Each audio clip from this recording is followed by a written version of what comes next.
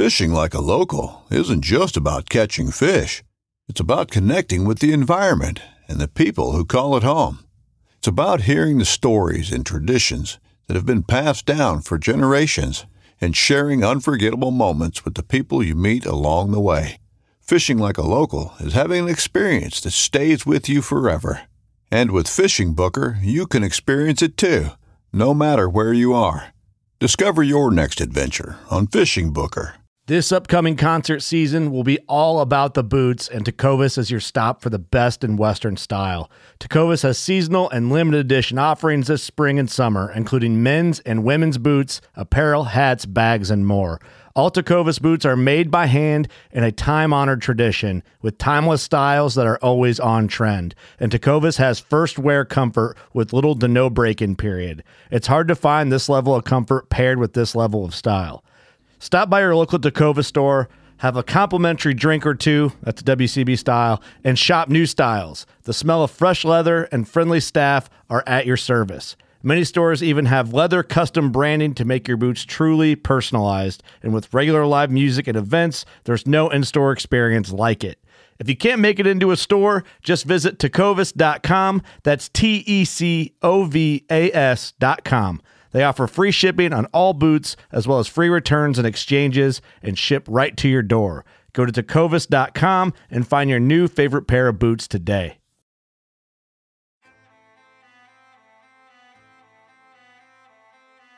So there's a reason why I started Blood Origins. And that reason is simple. Is that I wanted to convey the truth about hunting. It brings awareness to non-hunters that it's more than just killing animals. How do I start it? Brittany. My name is... Does my hair look okay? It's fantastic. My name is Mike Axelrod.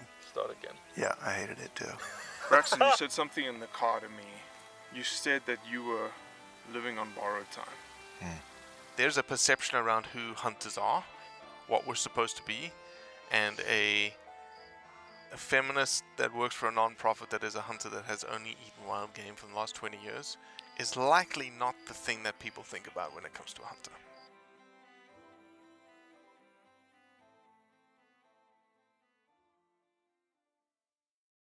Ray Penny and Carlos Gomez work for G&H Decoys.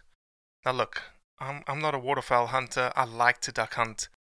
But G&H Decoys is probably the oldest decoy manufacturer in the US, if not in the world.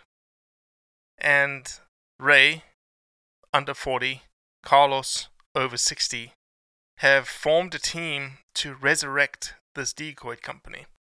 Now, this conversation is far more than just decoys. It delves into duck hunting, it delves into the conservation issues of duck hunting, and it's a striking conversation about a company and its values and how those values intimately sink in with the future of hunting. Though, Robbie, that we have people sometimes... That you're better looking than him? We have people at times look at us when we hand them their cards, hand them our cards, and they say, y'all got your cards confused. Because he looks like Carlos. It's become a running joke that we go places together and people assume that I'm Carlos Gomez. He's Ray Penny, you certainly have the look of a Carlos Gomez. And Carlos Gomez, you certainly have a look of a Ray Penny. My mom's an Okie and my dad's a Colombian. I like to say he was the first dope smuggled out of Colombia. And is this how this podcast is going to go? It very well may. You got both of us here. Yeah. And Ray, you're Puerto Rican. My mother's from Ponce, Puerto Rico. And my white trash. Dad is white trash from Ada. I shouldn't say that. He'll probably listen to this and give me a hard time. But they both grew up. Both my parents grew up in very, very humble home situations. My dad in Ada, Oklahoma, and my mom in Ponce, Puerto Rico. Ponce of all places. You been there? Dude, I did a sports. This is. I love. I did a sports fisheries restoration project in Puerto Rico. Where was it? In all of the dams. So we would drive through Ponce. we stayed, gosh, it's been so long. It's probably been, 10 years ago, 12 years ago. We stayed in the northeast corner. If you told me names, I'd be like, yep, that's where we were. Anyway, we were working on all the headwater dams, putting triploid bass into those sports fisheries. Because here's the situation in Puerto Rico. The temperature is so good that bass, if they're not triploid, the reason you don't have big bass is because they just reproduce themselves to a small size. And so if you put a triploid bass into those systems, they don't reproduce. All they do is grow. And they grow and grow and grow and grow. And we grew some big bass in those lakes. Some of those lakes, in fact, I was there back in June with my family. My parents went, and we took my kids, and my wife went. And I have two sons that are 10 and 13, and they're just as crazy for fishing as they can be right now. And so we spent a fair amount of time in the saltwater because that was something that they don't get to experience while we're here in Puerto Rico. Sure. I'm sorry, here in Oklahoma, but in Puerto Rico, they also were after these peacock bass, but they knew about the size of the largemouth bass that were in Puerto Rico. And so we were in I think we went and fished Toa Baja one day. I don't know if that's a lake that you'll recall. And where else did we go fish? Oh, we fished Cerrillos, which was another lake. Cerrillos, yeah, we did Cerrillos, yeah, for sure. That's awesome. I love it when there's connections like that. Well, gentlemen, G&H Decoys, welcome to the Blood Origins podcast. I'm grateful for the reach out. Ray, you were the one who reached out, right? I've been interested in your work and interested in some of your more recent podcast episodes. And I think I reached out before you published the bit about pronghorn relocation, which was really interesting to me. We have a lot of conversations here in Oklahoma about restoration of species that used to exist. And I have a lease out in the Panhandle that has some pronghorn. So completely independent from my love for duck hunting, I tuned in to eagerly hear about how it is that you move big game species from one state to another, because that seems to be a somewhat unpopular topic right now. The idea of crossing boundaries with anything with hooves and fur right now. So, well, you got to be wary. You don't want to unwillingly put something in a system that is not supposed to be there. So you've got to be very cognizant of what you do. You've got to be very careful about, disease transmissions and whatnots. And honestly, I don't know if you listened to the podcast about pigs in Ontario. I saw the headline. That's why they stopped. They're not allowing the hunting of pigs in Ontario. They're making it illegal, just to stop someone potentially bringing a live pig over. Well, it's a felony to hunt them in Kansas. To hunt it, yes. No, Missouri, I think Kansas. It is. Is it Kansas? You can't hunt them in Kansas. You can trap them. Same situation. And I said it's a felony. Perhaps it's a misdemeanor. It's a felony to move a live hog in Oklahoma. 100%. It's a felony here. And Kansas but you can hunt them here. But in Kansas, you cannot shoot one. You have to have trapped and collected, I suppose, a group of them. So I think it's the same scenario. By way of background, we'll probably get into some of these discussions more thoroughly. But I think by way of background, we had started to explain how Carlos and I met, and I think it'll be relevant to where we're going to go. So sure. Give you the origin story. I just give us the age ranges, Carlos. I'm sorry. Ranges. Age. I'll be 67 in 1 month, and I'll turn 40 in December. So Carlos old enough to be my dad. But I spent 7 years in the Marine Corps. I used to work for a fishing tackle company after college. Then I spent 7 years in the Marine Corps. I got out of the Marine Corps. I went back to law school in Tulsa, and I found a job working as a prosecutor at the Tulsa County DA's office. And I was moved up to prosecute on the gang and organized crime unit. And I was using the restroom one day there in the hallway at the DA's office in the courthouse, and this game warden walks up behind me. I mean, right up behind me while I'm standing there at the urinal, and he says, "Are you Ray Penny?" And of course, I work with a lot of law enforcement, but a guy who, and I think, oh my goodness, what's going on? Sounds like a Hollywood movie, Have I done something that I'm not aware of? And I said, yeah, I'm Ray Penny. Is there a problem, officer? And he says, well, hurry up, finish up and zip up and let's go have lunch. And I thought, okay, this is a little strange. And so I walked over, washed my hands, went and introduced myself. And he said, I'm Carlos Gomez, and his partner Brandon Fulton was there, and they said, "We understand that you like to hunt and fish. Is that true?" And I said, "Yeah, I love to hunt and fish." And I think of there must have been 30-something prosecutors in that office at the time. At least. I think I was the only one that spent any time hunting and fishing.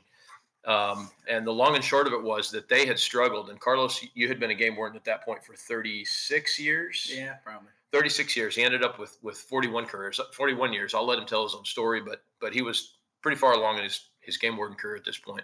And they told me that they had trouble finding prosecutors who would take their cases seriously because people didn't understand it was just a deer or it was just a stringer of fish, and why should this be a big deal? So they took me to lunch and they kind of explained this to me and asked me, would I be willing to take on their caseload in addition to what I was doing, because they were eager to find somebody. And you were working for the state of Oklahoma as a prosecutor Yep. on the, and I was handling, drug traffickings and shootings and things like that. Right, that were all right. gang oriented. So this was a real departure from what I was doing. But I was flattered by the fact that they came and sought me out, and it ended up being the beginning of, I think what's been a prosperous friendship over 5-6 years now that we've known each other. Yeah, about that long. So I listened to your Don Holder interview. I know Yes, Don sir. Holder. And, Okay. I know a lot of game wardens, haven't been around, and I've done ride-alongs with. I didn't actually do that interview. you're Cody right. did that interview because that's Cody's game warden in Colorado, the longest serving game warden, I think, in the country, 47 right? years, yeah. He's a good man. Yep. But You hold that title here in Oklahoma, don't you? no, I don't. No, we've got one, I think, that's about 46 or 47 years. But you're second. You've got to be second place. Yeah, I'm in the top 3 or 4, I think. But I had a lot of people egging me on, saying I needed to hang around and come on, take that record. I could get that. And I said, why do I want to shoot my life away just for a stupid record? So I was ready to go. So I left. But I was just going to tell you that I've made cases on illegal grizzly bears in Alberta and filed charges in almost every county in Oklahoma. I've arrested a guy in Dallas, Texas. I've filed charges on people from Colorado. Well, really, probably, I'd say maybe 10 states and a couple of provinces. I did ride-alongs with British Columbia and Alaska, and just, kind of in my years been fortunate enough to interact and have develop connections with a lot of guys around the country. There's a game warden association, Robbie, called the North American, and our acronym is NAWEA, which is NAWEOA, and that's a Wildlife Enforcement Officers Association. And they gave Don Holder a recognition as the top game warden on the continent. I think it's Bob. Bob Holder. Bob Holder. Isn't it Bob You're Holder? Right, you're right. Excuse me. That's right. He got recognized, and I was on the board of directors for NAWEA, and he was selected as the Officer of the Year for the continent that year. Amazing. And Amazing. we gave him an award and so forth. And we're also members of the same association. There's a 5-state game warden association, which is New Mexico, Texas, Colorado, Kansas, and Oklahoma. And that's how I got to know him. And just a wonderful guy. But anyway, so we have good relationships with a lot of game wardens. We all work together across boundaries and solve cases together on stuff. When they need somebody, from Tulsa that's done some dastardly deed, they call me at that time, and I'd go get them for them. So Carlos had a long career, and I ended up leaving the DA's office and going to private legal practice, which was enjoyable, but I didn't have the occasion to work with Carlos and Brandon anymore. And I eventually had this opportunity, and I'm sure we'll tell you a little bit more about this as we go on, to sort of pick up G&H Decoys from near total collapse and failure. And one of the things that I wanted, G&H Decoys is 88 years old. The company was founded in 1934. Is there an older decoy company? Is there an older decoy company than G&H? There's not. And we were at Delta Waterfowl this weekend, and we walked the Delta show. Oh, dang, man. So many people said I needed to come. I just moved my family, and we're in Collierville, Tennessee, so we're 2 hours away from Little Rock. Next year, for sure, you've got to be there. Oh no, we're going to see you before then. Excellent, I've got excellent. plans. So we were there and we walked that show, and I think we're not just the oldest decoy company in the world. I think as far as I don't, and I'm not trying to say this to brag, I'm not sure that there's another company in the waterfowl space that's been in continuous operation longer than we have. Company founded about a week after FDR signed the Duck Stamp Act. It made the use of live birds as decoys illegal. And so this guy, John Gazalski, and it's really remarkable that this company started when it did. If you think about what Oklahoma was in 1934. It started in Oklahoma? In Henrietta, Oklahoma, and we've been there continuously. In 1934, Oklahoma was the Dust Bowl in the middle of the Depression. And he saw an opportunity to sell decoys to people because they were no longer going to be using live birds. And he started making them in his garage, in the shop behind his house. And he eventually went to his name was John Gazalski. He went to his father-in-law, J.V. Hutton, and asked for a little bit of seed money to sort of expand the business and continue operations. And so his father-in-law partnered with him, and G&H stands for Gazalski and Hutton. And when we had the opportunity to sort of reset the company and restart it, it was important to me that conservation be something that was at the forefront of what we were doing. Right, G&H existed because of a deliberate decision for conservation, and that a resource exists over the decades is only because people have decided to put the time and the effort and the energy and the dollars into ensuring that the resource continues to exist. And the group, this is one of the things that I appreciate most about your message, the group that does that best of anyone in the United States is obviously hunters. So when I had the opportunity to come and sort of take the reins of G&H, one of the first things I did was call Carlos, who had recently retired, and say, hey, Carlos has 41 years of authentic experience, not just working as a conservation officer, but you've taught hunter education to the children of people that you taught hunter education to. He's taught entire families how to get in the outdoors and be a responsible steward of the resource. And so I said, Carlos, we need somebody that can come fill this role for us in an authentic manner. And it took a little bit of, tugging and pulling on.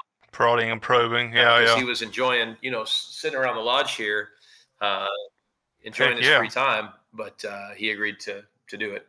And that's the role he manages for us now. Did G&H prior to, Carlos, your position at G&H is a conservation manager, or is that conservation director? Yeah.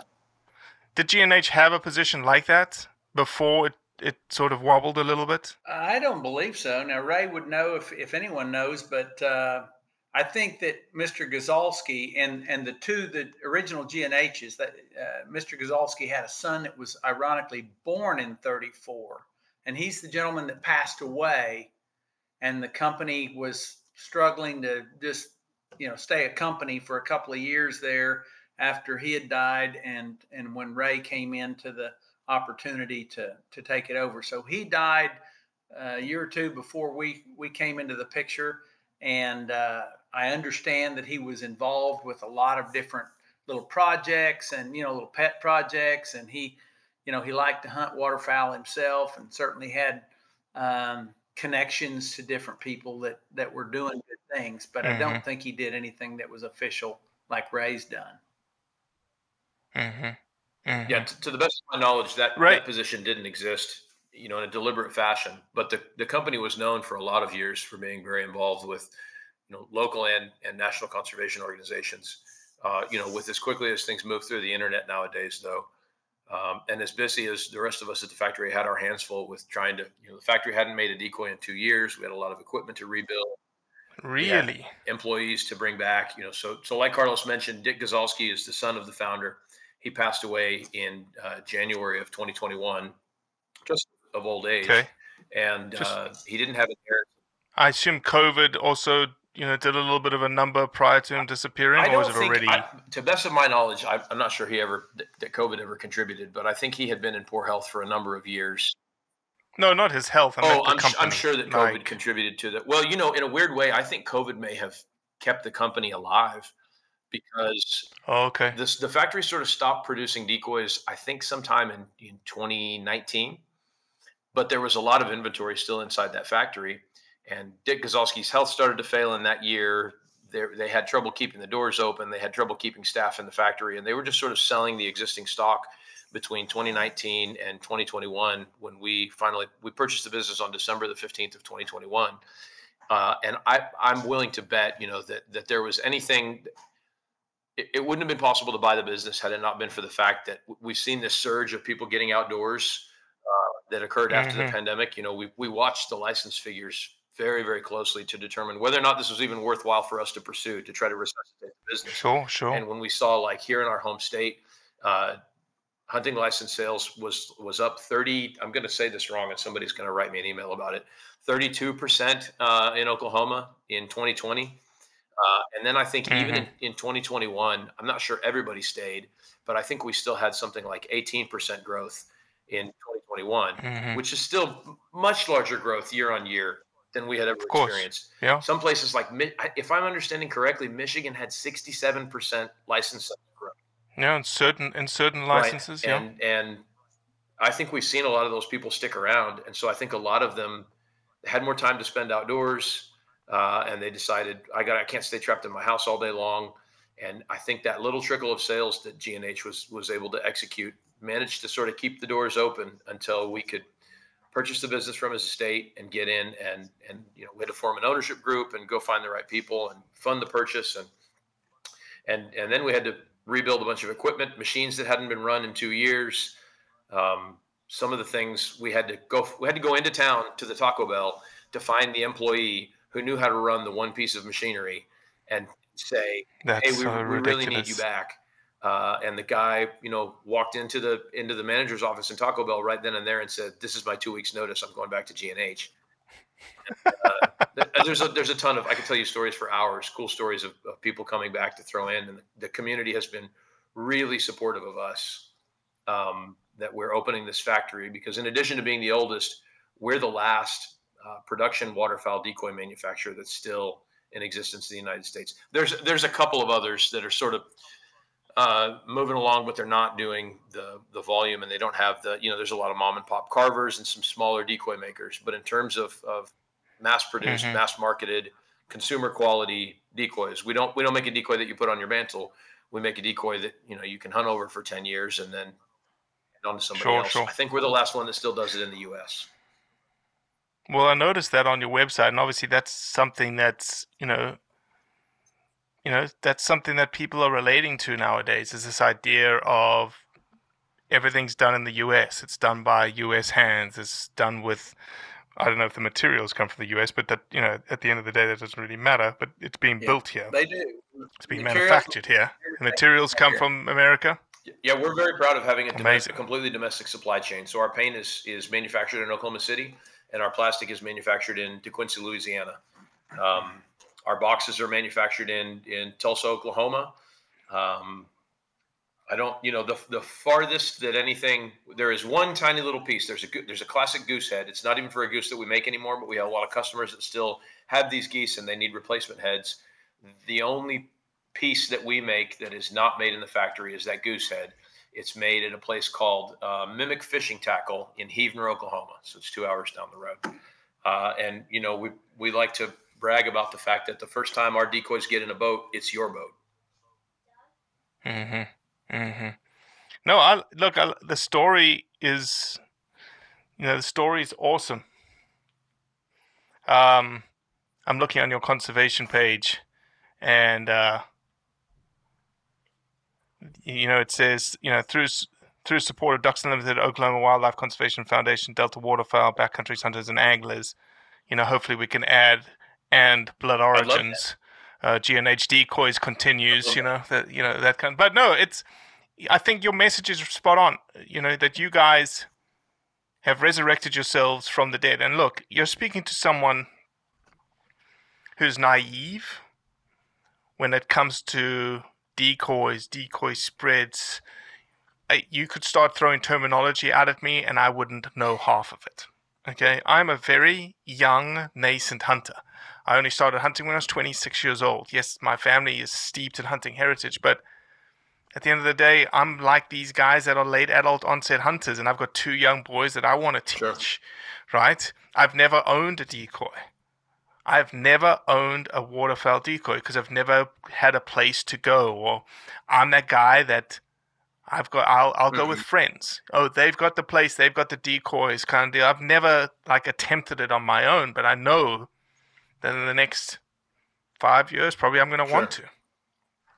And when I get into it, and a lot of people that want to get into it, and when you start looking at all the companies, and sure, your field, I would assume, based on just knowledge of the industry, is pretty crowded, right? The decoy field is pretty crowded.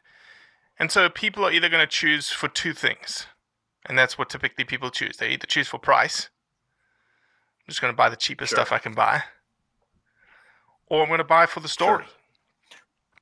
I'm going to buy for the heritage. I think there's another component to that, and I think it's quality and craftsmanship.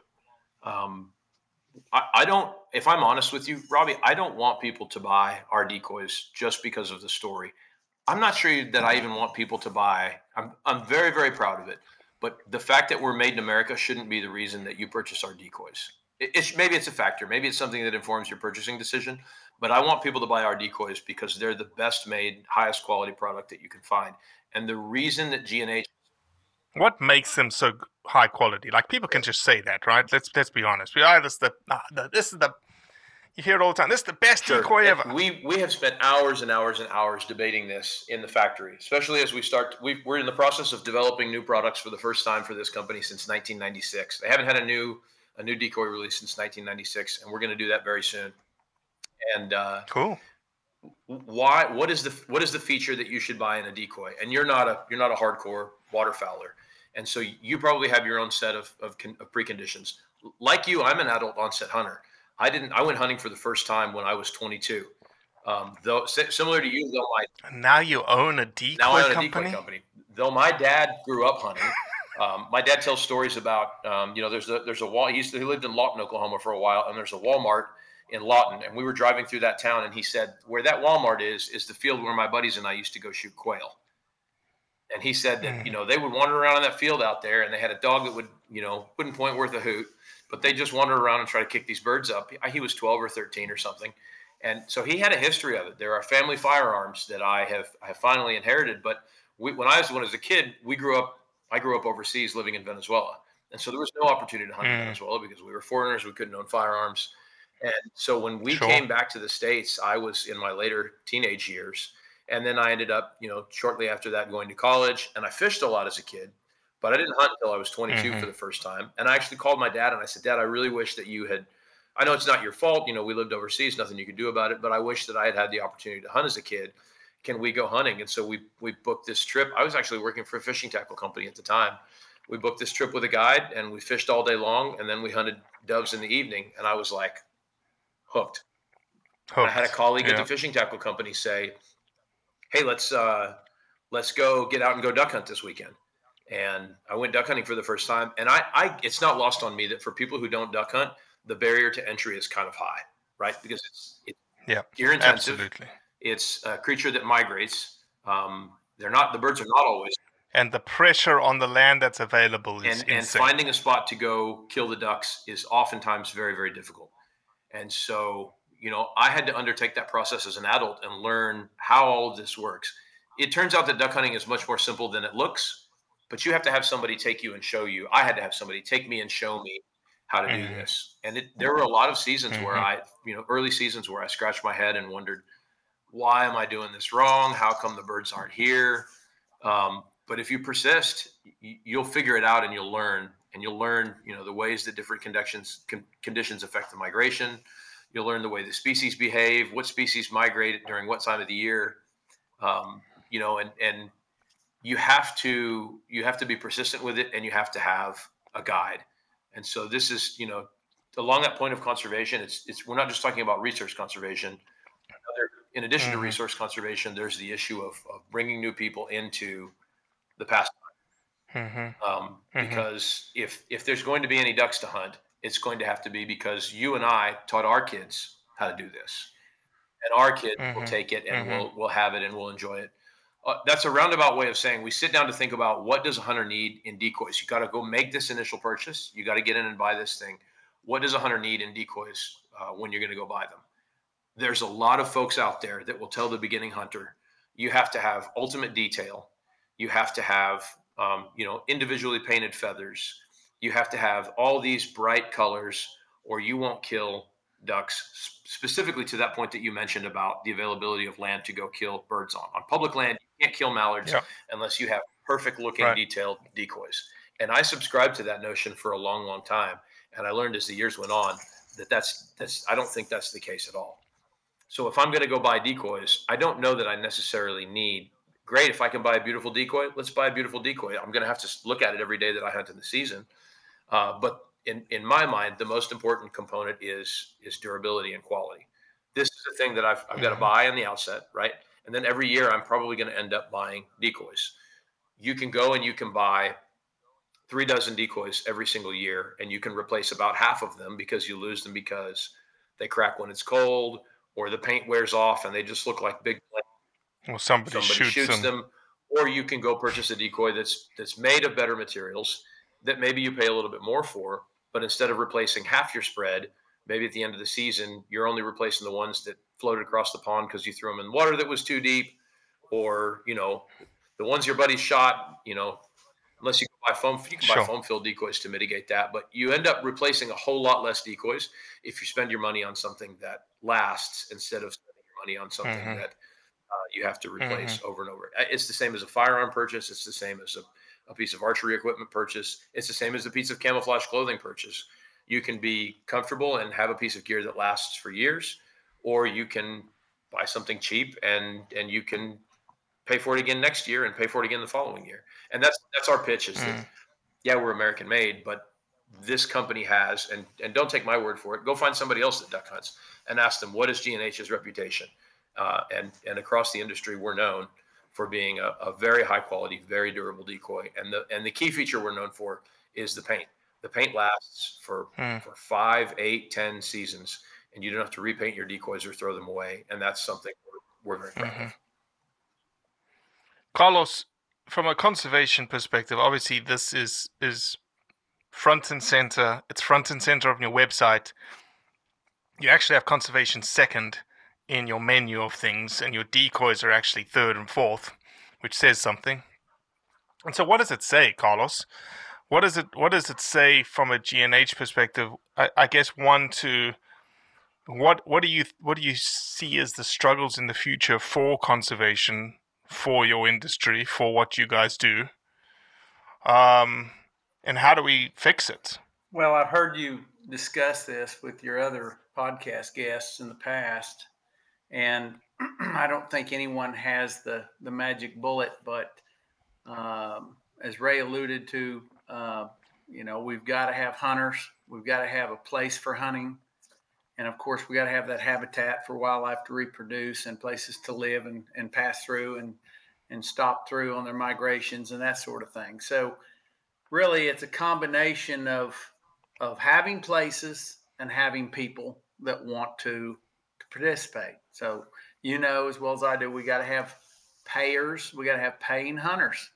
And, I don't think anybody's going to do it just for the sake of the wildlife. I probably certified, I guesstimated once at the end of my career, around 20,000 kids in hunter education. And I average about 500 a year. And, one of the points that I've made to the class is you won't find little old ladies buying bags of bird feed and binoculars and people with cameras. You won't find them buying a duck stamp and buying a hunting license for the sake of the wildlife that they love. They're not doing it. It's the users and the consumers that are the conservationists that are putting the money out there for us to have those things. So we've got to have those people. And, so one of the big challenges in our area, and I think it's probably true across the country, is giving people a place to hunt and finding properties where they can access and use, and that's why we feel strongly about public land access. And, an observation that Ray explained to me, this is something that escaped me for a long time. I mean, I've preached about being a hunter and the reasons for being a hunter and the heritage. And there's a multitude of reasons why people hunt. But when I've preached all that to them, one of the things that I overlooked that he's explained to me is that waterfowl hunters have to have public land. We've got the big lodges where everybody pays big bucks and they're members of a prime place, but they're just a pin dot of the numbers. Sportsmen that are really the ones that are going to support the activity are the mass public of sportsmen that are on public waters, public lakes, and they've got to have access on public land. So all those things come from those dollars, from those licenses and stamps. So really, that's the big challenge in my mind. And of course, the other side of the coin is we've got to have birds, right? We got to have critters for people to pursue. Right. So our managers are always working on those strategies, trying to come up with ways to help increase our numbers and support that, even though they're losing habitat all the time. Let me play devil's advocate. There's a lot of people out there that will say we don't need any more hunters, Carlos. Did you say we don't need any more hunters? We don't need any more hunters. We got plenty. We need more land. We need more access. That is the key. That is the problem.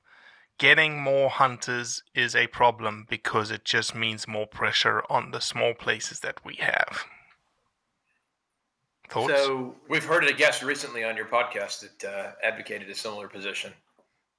I wonder who that was. I've followed him making those comments for some time, and I think it's interesting. I'll let Carlos answer. Go ahead. I disagree. I believe there's plenty of room for a lot more hunters. We've had a lot of hunters. We've lost a lot of hunter numbers. Yes, we've lost habitat, but I think there's plenty of room for more hunters. And if anything else, if we would just level off our decline and maintain a healthy population of hunters, I'd be happy about that. Oklahoma has done a good job of bucking the trend of declining hunter numbers. A lot of states I know have gone down, but Oklahoma hasn't.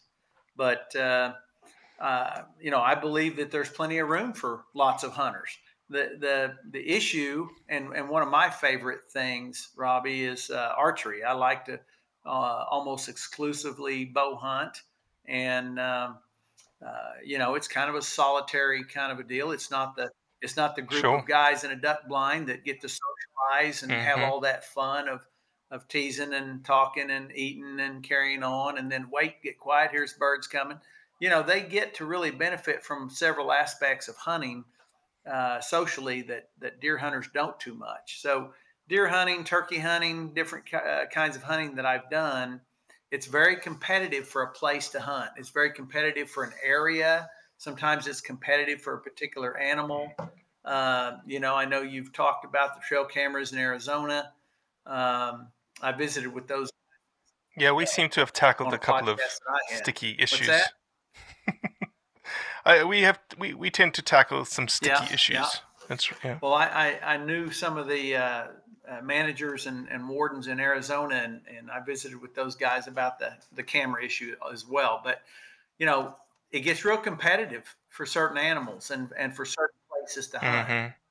Would you say that duck hunting is the most competitive hunt out there? I don't think so, and I have to temper my answer to my experiences around here. Now, I'm certain that there are places that it's extremely competitive, and I think, like Biometer in Arkansas. Right, you hear about the mecca of public duck lands hunting, where everybody's lining up and the clock strikes whatever hour it is before you can put your boat in, and all the boats rev up at once, and then guys are buying the biggest, taking on debt to buy the biggest motor they can so they can be first to the back of the marsh. And limited numbers of duck blinds and places where duck blinds can be built, and guys are all trying to get to the best prime spot. They've scattered where the birds are coming through, and they all want to have their blind in the greatest spot, first.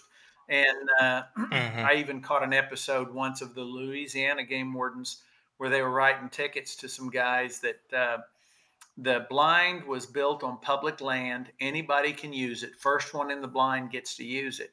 And the guy that built the blind, or says he built the blind, was just harassing the crap out of everybody that would get in that blind. If he wasn't the first one there, he would ruin their hunting. He would just drive around and blow air horns and be a nuisance, to just run these other guys off. So the game wardens got tired of hearing those complaints and staked it out and wrote that guy some tickets. But I'm sure there's a lot of competitiveness that goes on. I'm sure there's some fights. I've heard stories of all kinds of issues where guys knock heads over things. But really, as Ray mentioned, back in the 30s when our company started, we didn't have all the lakes we have. Oklahoma was not only Dust Bowl days. We had a lot of our impoundments that were created starting in the 1930s. It was kind of a way to combat the erosion and combat all the dry ground that we had. So we created a lot of lakes in eastern Oklahoma, and those lakes now are, of course, great waterfowl places. And when there's plenty of water, and there is plenty of water, certainly I would say in the whole west half of our state, there's lots of water. So I can't speak for all the other states, but where there's lots of water, there's lots of opportunity. So there shouldn't be a lot of competition, but guys naturally would like to have their spot. Everybody wants to have kind of a corner on the market where they know it's great, it's their place. They don't have to worry about other public hunters crowding in on us, and messing our hunt up. So there is always it's funny, some elements that you said speak to the last time we spoke with Matt Ranella, and he makes a good point, which is if hunters just exhibited generally, even just generally, a little bit more kindness to one another. Right. Just to hey, we're all in this together, man. Stop shooting holes in the bloody boat that we're all trying to row upstream. Right. I'll tell you, here's my perspective. I actually listened to that episode pretty recently. It wasn't more than a few days ago that I listened to that episode. And I read his piece, the piece that you all talked about during the podcast. I read it some time ago. And, full disclosure, maybe Matt Ranella, if you're listening to this, we didn't intend to come on this podcast to be point counterpoint to your theory, but I candidly and respectfully disagree with it. I think we do need more hunters in the pastime. I think we do need more people out on the resource doing it. I hope that everybody pulls their kids into doing it. The plain and obvious reason for that is that the dollars that we spend in the pursuit of these things through levying of excise taxes with Pittman Robertson and all of the other ways in which, money for duck stamps and everything else, the whole 9 yards, those things, that's what's funding the habitat improvements. That's what's funding the availability of public land. When that revenue stream dries up, the work that's being done to ensure that the resource exists, it will stop eventually. And then you'll have much less public land and you'll have much less resource. I do agree with that last statement you made, though. Here's the thing that has to change. We can grow the number of hunters. We can continue to work on robust R3, but we have to change the culture. And maybe that means changing the way that some of the R3 is done. I can remember that when I had to take hunter education as an adult onset hunter, you learn about, and I can't remember specifically what they are off the top of my head here, but the phases of a hunter, and the phases that you'll go through, where at first you're sort of getting yourself oriented to what it is that you're doing. And second, you go through this phase where it's about how much of the resource can I consume. And then maybe as you start to mature, it's less about how much of the resource can I consume, but your the quality of the resource and your habits start to be sort of tempered somewhat. And then finally, the fourth stage is that, you think about that old man in the blind, the senior citizen who is, at that point, maybe just passing it on. Why'd you point to Carlos like that? Senior citizen. Dang, Carlos. We need to keep people out of, or not keep people out of, we need to try to usher people through. We have this kill culture that's very unhealthy for hunters. To be clear, we're all going out there to kill something, right? That's the difference between hunting and hiking. We're all going out there to kill something. But when your entire hunt experience is summed up with a pile pick at the end of the day, and it's how many birds can I stack on a tailgate? And when your rhetoric on social media is about whacking them and stacking them, and when the way that you treat your game is, I'm just ripping the breast meat out and I'm just burning it on the grill and eating it just so that I can go out and kill another limit tomorrow and I don't bust the possession limit. That's the culture. That's the rub. I'll bet if Matt Ranella and I sat down and had a beer and talked about it, I'll bet that's where we'd agree, is that that's the toxic culture that nobody likes to be in the marsh with. It's the kill culture guys. Mm-hmm. But if we can teach people that hunting doesn't always mean it's specifically different for waterfowlers, because this idea of limits, it's sort of akin to fishing, right? Except there's no catch and release duck hunting. When you go elk hunting, you're going to kill one elk on that tag. And you're going to look at this elk and you're going to say, he scores the way I want him to, or he doesn't score the way I want him to, or he has some characteristic that I like or don't like. And so maybe I'll pass on this elk and I'll kill a different elk tomorrow or the next day. That's not the case with hunting. It's with duck hunting. It's a higher volume sport. You have a limit every single day. And we have this idea that everybody has to go out and kill their limit. The hunt is over when I kill my limit. And we have to, I think, educate waterfowl hunters to perceive this idea of limits in a different fashion. Because the reason that everybody is scrambling out there in that fast boat, and I'm not trying to fault or blame the guys, the reason that everybody's scrambling out there in that fast boat, and the reason that everybody's getting out there as fast as they can, and the reason they're shooting 3.5-inch shotgun shells, and the reason that they're shooting at birds, and not everybody's doing this, but everybody knows that guy, the Sky Blaster guy. Yeah, the Sky Buster. The reason they're doing that is that they have this perception that the resource is finite, and I have to do it better than that guy does it, or I won't get any. And I think we have to it's called change the culture so that people understand that I'm going hunting. I would love to shoot birds, but me shooting birds and having a big pile of dead birds on my tailgate at the end of the day is not the be all end all. You'll notice on our social media and on our web presence and everything, we don't post pile pics. Are there pictures of dead birds from time to time? Of course there are. We're hunting. There's absolutely nothing wrong with showing, the creature that you've harvested. But stacking them up, we've got to teach people that there's something more to hunting than just whack them and stack them. Robbie, something I want to chime in, something you said about comparing the difference between being a hunter and a hiker. I've always, in my lectures, I've always compared hunting to a game. It's a game. And, I had 2 young daughters, and I would take them hunting with me, and they were not hunters. They were not participants. They were observers. And it didn't take long before they're cold and they're hungry and they're bored. And, but wait, there's deer. Don't you see these deer? And this, yeah, I see the deer. We've seen deer. Okay. We're ready to go now. They're not the hunter. They're a participant. So, you can be a great booster club guy on the bleachers, but when you're down there on the field and you're in the game, you're one of the participants. It's a totally different dynamic. And that's something that we get from having hunters that you don't have by just taking people and showing people and trying to talk about it to people. They don't get it until they, when they watch a video of a hunting scene where a guy's in a tree stand and the camera's panning down below him and the deer is walking below him and it's a big buck and the guy's nervous and he's set it all up, what's going to happen, and he's getting excited and he makes the shot. You're not into that whole segment of video except for the part where the deer shows up and he shoots it. And as soon as the guy has shot the deer, it's down to the grab and the grin, and that's what they're doing. And you're ready to go on and fast forward to the next little hunting shot scene. You're not into the hunt. You're not into the game. You're just an observer. So if I am in the tree stand and I hear the footsteps below me and I see the animal and I see the breath coming out of his nostrils and I see him looking and queuing up on my motions and my, giveaways, I'm nervous. I'm feeling all the adrenaline, all the things that a guy doesn't feel from the booster seats, from the TV cameras. He's got to be in the game. So I think it's important that we have hunters out there as participants, even if they miss, even if they don't kill much. If they're a hunter, even if they're just carrying a gun, we all started out with a BB gun or an empty BB gun or a stick or something we could point and go bang.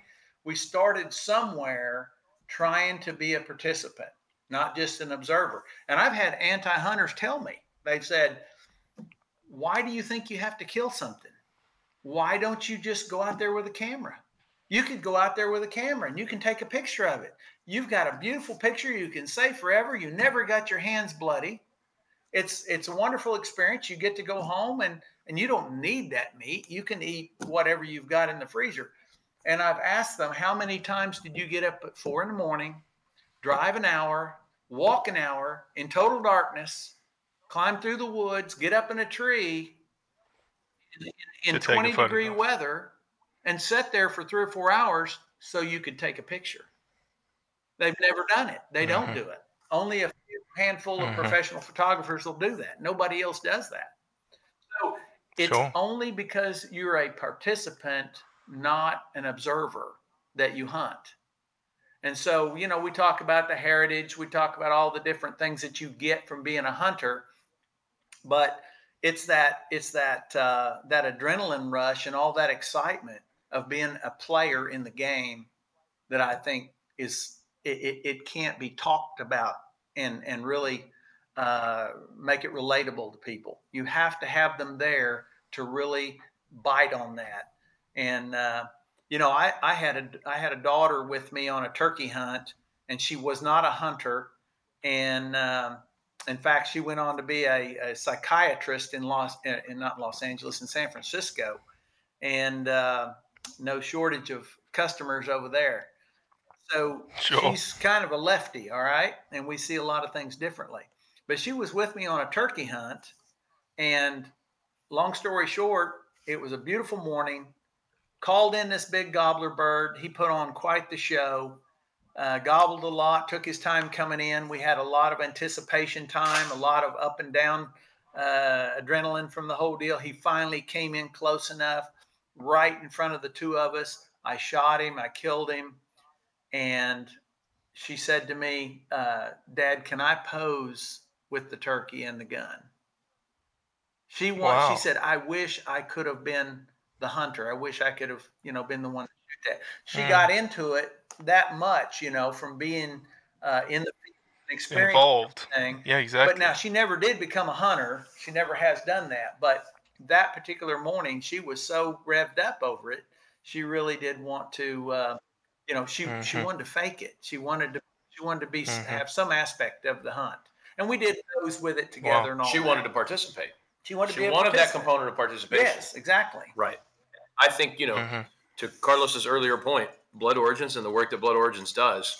I bet you the camera people and the cat ladies with a bird feeder are not the ones that are cutting you checks so that you can do the work that moves the needle. Nope, absolutely not. Absolutely not. Ray and Carlos, I knew nothing about G&H Decoys before you reached out. Nothing. Zero. However, I am very, very confident, and I'm extremely inspired by the two of you. Two different walks of life, essentially, that now have a common purpose. You're striving to do something real. You're striving to do something authentic, and it shows in the passion that you speak about the thing that you love the most, which is obviously hunting, but then secondly, very close by, is this company. Where can people catch catch you, G&H? What's the best place to get a hold of you guys? Go check out our website. You've checked it out. And I'll my caveat to all of this is that we've really only had control of the business since December of last year. I think we've accomplished an awful lot since December, but we still have a lot of work ahead of us. And so that website will change every single day. The website is ghdcoys.com. You can check us out on socials at ghdcoys. But watch us as we grow. Our goal is to grow this business back to the place in the market and in the pastime and whatever we want to call back into hunting that the business used to be. We want to be meaningful and deliberate about conservation, and we want to provide the best quality waterfowl products that we can to everybody who's out there. I think that folks like Matt Ranella, and I'm sure there's other voices, have an interesting perspective. But we're pretty convinced that the key to ensuring that there's a resource and ensuring that there are birds to hunt 25 years from now is by continuing to do the conservation work, continuing to hunt, and continuing to introduce people into the pastime. So I appreciate you having us as a guest, and watch us as we grow, and stick with us. We need to get some decoys in your hands, and we need to get you into a duck blind. Season is approaching quickly, Robbie. So you send me an email when we're offline here and tell me what the free dates are, and we'll make it happen. I'll do it. Well said at the end, and thank you, gentlemen. Much appreciate you. Thank you, Robbie. Well, that's it for today. I appreciate you listening, as always. Leave a review, share it with your friends, and most importantly, do what's right to convey the truth around hunting.